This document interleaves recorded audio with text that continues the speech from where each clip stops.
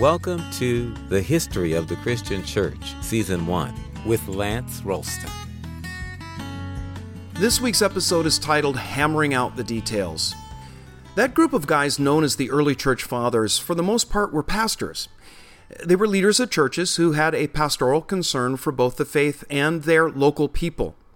The later 1st through 3rd centuries saw the church expand all around the Mediterranean basin, in a few places up into Central Europe, across North Africa, across the Middle East, and into Mesopotamia and the Persian East.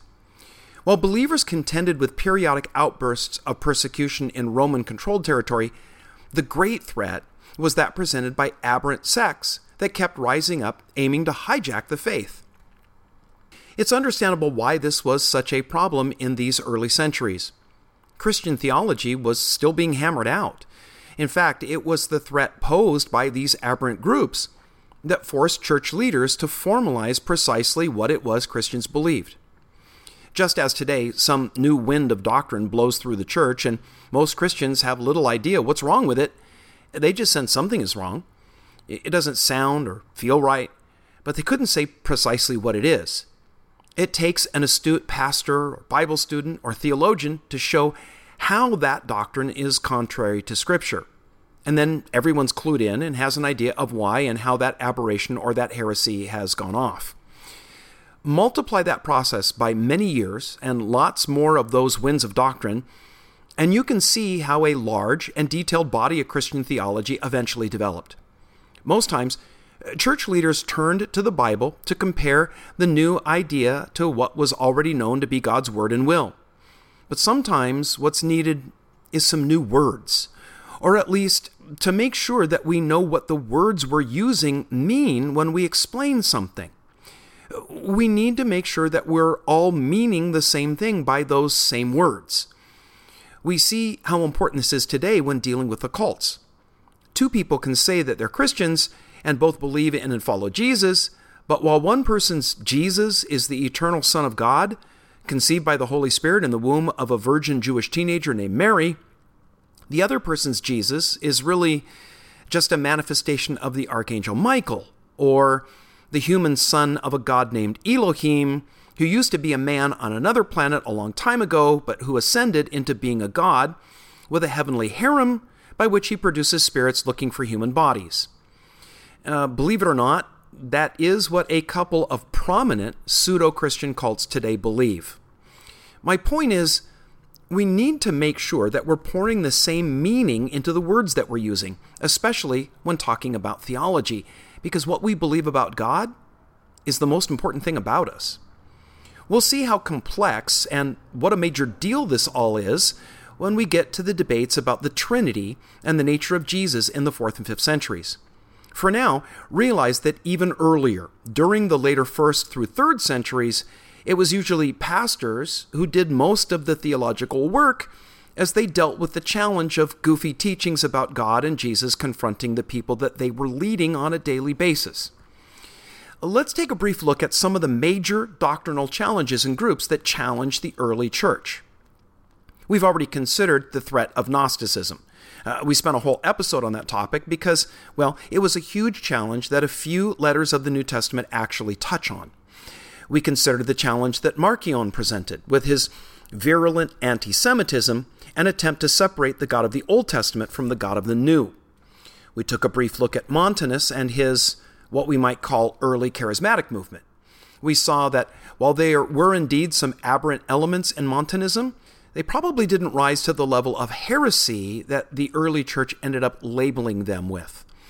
A group that we've not looked at yet was a kind of anti-Marcionist sect called the Ebionites. They emerged toward the end of the 1st century, but continued into the 4th. Their beliefs smack of the error the Apostle Paul was dealing with in his epistle to the Galatians. Ebionites said that Jesus wasn't the eternal Son of God. He was just a successor to Moses, whose mission was to enforce a strict legalism. They claimed that Jesus was just a Jew who kept the law perfectly. And because he did, at his baptism, the Spirit of God descended on him, empowering him to be a prophet. That sounds a lot like one of the many Gnostic sects. Ebionites were ascetics who avoided any and all forms of pleasure, assuming that if something was pleasurable, well, it had to be wrong. They practiced poverty, ultra forms of self-denial, and elaborate religious rituals. They abhorred the gospel of grace. Their name, Ebionite, comes from the Hebrew word meaning poor ones. They likely took this name to honor their founder, Ebion, who spurned his given name in favor of the title Poor One. What little we know about the Ebionites comes to us from the accounts of their opponents. The first Christian to write about them was Irenaeus, who mentions them in his work Against Heresies. Origen also mentions them, his account matching that of Irenaeus. They rejected the New Testament in favor of a scroll that was known as the Gospel according to the Hebrews. Keeping the Jewish flavor of their origins, they met in synagogues. As might be imagined, they considered the Apostle Paul, with his emphasis on salvation by grace through faith, to be a dangerous heretic. To Ebionites, Jesus wasn't the Savior. Moses was, because he gave the law. Jesus was nothing but a Solomon-like figure who proved that people could obey the law.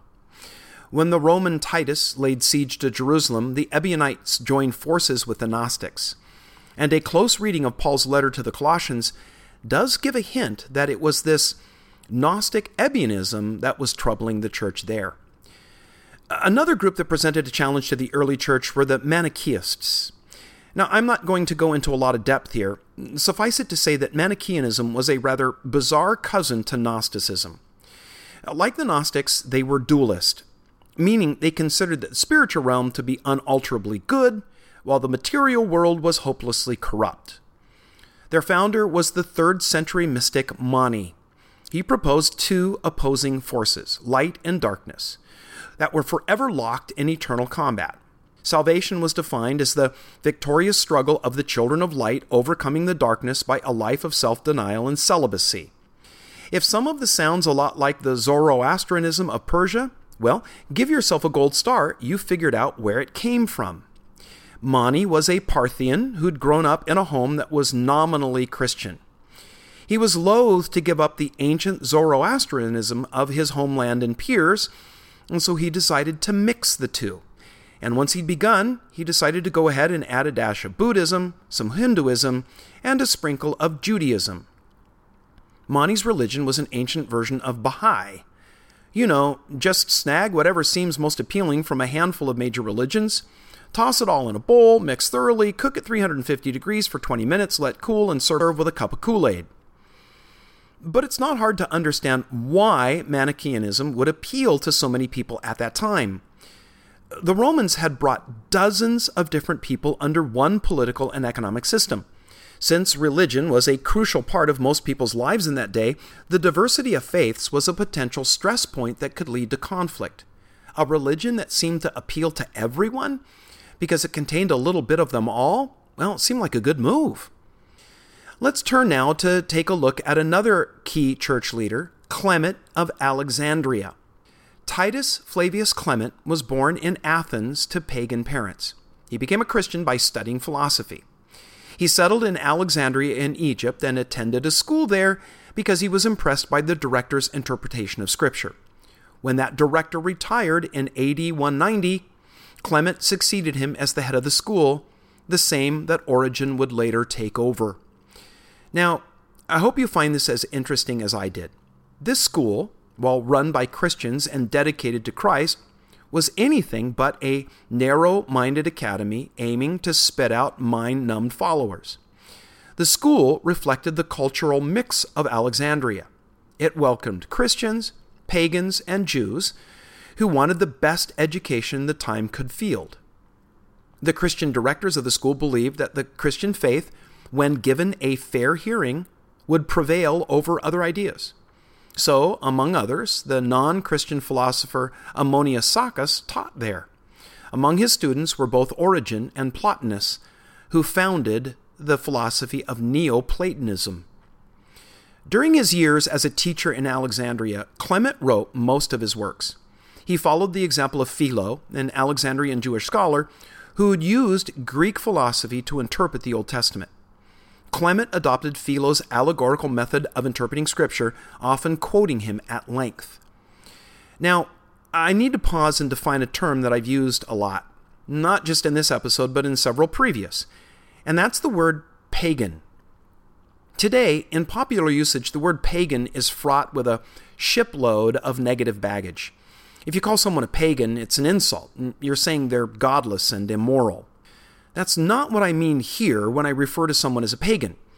I mean it as it's come to be used by a growing number of alternative religious groups today. Pagans are those who've returned to a worldview that sees the forces of nature as worthy of worship. Witches and Wicca are pagan and draw their inspiration from the ancient world that believed in a plethora of gods and goddesses who controlled the forces of nature and exerted dominion only over a certain region. By pagan, I mean it in this technical sense. The worshippers of the Greek and Roman gods. People who believed the myths and legends of Greco-Roman civilization. I pause to define that term pagan because Clement wrote specifically to them, seeking to reason with them about why they ought to put their faith in Christ. In his exhortation to the Gentiles, he used the same arguments employed by the apologists, but with more sophistication. By cherry-picking quotes, he showed an ascending revelation upward through poets, philosophers, the Sibylline oracle, and Hebrew prophets, to the highest revelation that had come through Jesus Christ. Clement's major work was titled Miscellanies. And as the title suggests, Clement said that the seeker has to go through a kind of patchwork of ideas to get to the truth, kind of like winnowing wheat through a sieve. He called philosophy a schoolmaster to bring the Greek thinker to Christ. He believed that God used philosophy to lead pre-Christian Gentiles to a knowledge of the truth of Christ. Although the teaching of Christ was complete in itself, philosophy served Clement as a kind of wall for the vineyard to defend the truth of Christianity. What's of interest to us about Clement of Alexandria is the impact that he had on Origen. It was his ready use of philosophy and allegorical style of interpreting Scripture that had a far-reaching consequence in the early and then medieval church. Clement fled Alexandria during the persecution under the Emperor Septimius Severus in 202 and died in Asia Minor. Next up in our study is Tertullian. Tertullian was born in Carthage in North Africa about AD 160. While his pre-Christian life is sketchy, it seems that he was a scholarly lawyer who was won to Christ in his 30s. Tertullian is reckoned one of the more important church fathers because he wrote a long list of apologetic and theological works in both Latin and Greek. His Apologeticus was addressed to the Roman governor at Carthage. It refuted many of the charges that were being leveled against Christians, demonstrated the loyalty of Christians to the empire, and showed that persecution of Christians was foolish because, well, they multiplied when they were persecuted. Tertullian is rare among the church fathers in that he wasn't a pastor as most of them were. He did teach at Carthage, but he remained a layman who devoted himself to writing works aimed at presenting the reasonableness of the faith, both to believers and outsiders. Tertullian became concerned over the way that holiness was being neglected in the church. When his appeals to church leaders fell on deaf ears, he decided to join the growing Montanist movement. Now, you'll remember that it was their aberrant views about asceticism that got them into trouble with the church. Well, their moral discipline appealed to Tertullian. In his mind, if it was a choice of staying in a spiritually lethargic and morally compromised but doctrinally right church, or joining a spirit-filled, morally excellent group that held some questionable practices, he'd rather be part of the later and use his influence to bring them in line. His influence had been rejected by the apostolic church at Carthage, and so he jumped ship. Tertullian remained doctrinally orthodox until his death. His followers rejoined the church at Carthage several decades later. Soon after conversion, Tertullian began a massive output of Christian writing, occupying his last 25 years. A good part of these manuscripts, including 31 Latin works, have survived to our time. And these can be divided into three groups: apologetics, doctrine, and ethics. In his apologetic works, Tertullian answered the charges against Christians made by their enemies. He refutes accusations of, get this, infanticide and incest. Some of Christianity's most time-honored sayings are quotes from Tertullian, such as, "Christians are made, not born." "See," they say, "how these Christians love one another, for the pagans are animated by mutual hatred. How the Christians are ready even to die for one another, for the pagans themselves will sooner put to death. We multiply whenever we are mown down by you. The blood of Christians is seed." Truth persuades by teaching, but does not teach by persuading. Truth does not blush. Out of the frying pan, into the fire. He who flees will fight again. It is certainly no part of religion to compel religion. And lastly, we worship unity in Trinity, and Trinity in unity, neither confounding the person nor dividing the substance. Which, given the time in which Tertullian said that, was way, way ahead of where the church would eventually settle on the doctrine of the Trinity.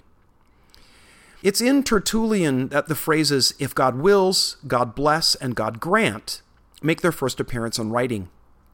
Tertullian helped provide a theological position that others would later draw on in the looming debates that occupied the church for generations.